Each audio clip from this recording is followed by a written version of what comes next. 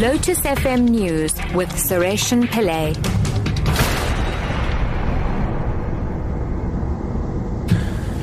5 o'clock, good afternoon. The Justice Department still has to decide whether to appeal against the court ruling ordering that Clive Derby-Lewis be released on medical parole.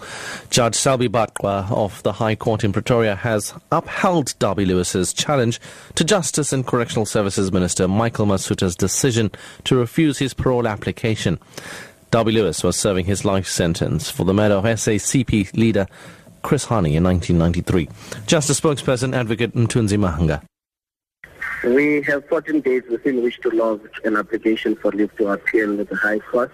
That will be preceded by a reflection on the judgment, by an interrogation of that judgment by the Minister and the entire legal team that represented him.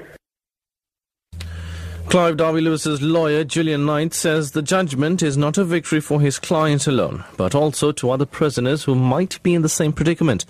Knight says the decision by the court to release Derby-Lewis on medical parole is also a victory for the independence of the judiciary.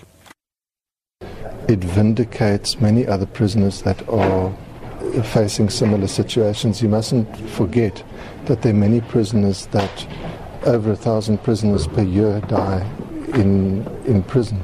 So I think from that point of view it vindicates the rights of prisoners.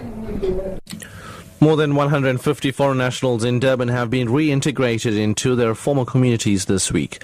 They were amongst those staying at the Chatsworth displacement camp following the recent xenophobic attacks in the city and surrounding areas. About 600 people were initially left at the camp after many others returned to their home countries. The eThekwini municipality says programs are in place to ensure the safety of those who return to their communities. Campsite manager Becca Mbutuma says they're hoping to close the camp in the next 2 months.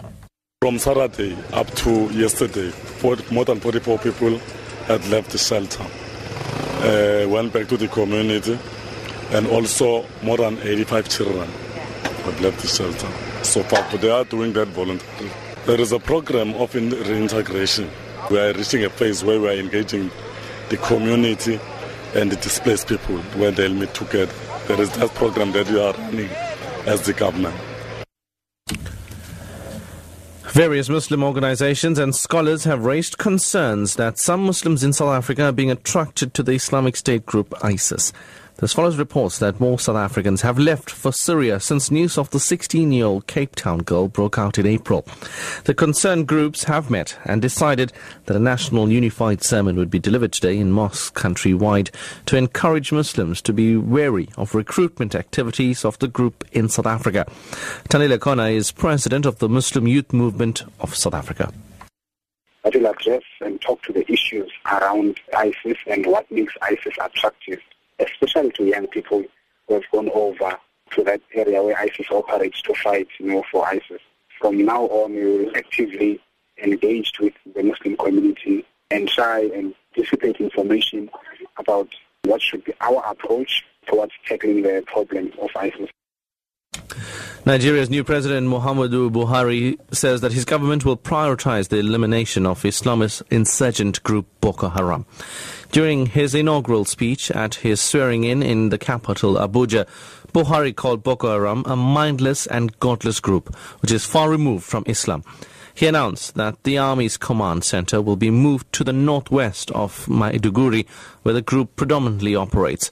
The Nigerian army has made significant gains against the group in the last month, rescuing hundreds of people kidnapped by the group. We cannot claim to have defeated Boko Haram without rescuing the Chibok girls and all other innocent persons held hostages by the insurgents. This government will do all it can to rescue them alive. Boko Haram is a typical example of small fires causing large fires. And finally, the top runners at this year's Comrades Marathon are keeping their cards close to their chest in the run-up to this year's race. The 90th running of the Ultra Marathon takes place on Sunday from Durban to Pietermaritzburg. Defending women's champion Eleanor Greenwood says she won't be charging earlier on, but prefers to sit back and make her move later on in the race. I'll always go out and just simply run my own race. I would say you can only do what you can do, and in the sense the Comrades is two different races. It's an up run and it's a down run. But I've gone away, obviously prepared myself for the up run, and I think like people saw last year, I'm not afraid to sit back a little bit, so don't expect to see me charging up the first few hills. Hopefully I'll save my legs for later on where I can use them in the later stages. Top story at 5 o'clock. The Justice Department still has to decide whether to appeal against the court ruling ordering that Clive Derby-Lewis be released on parole. I'm SARESHEN Pillay. Your headlines in half an hour.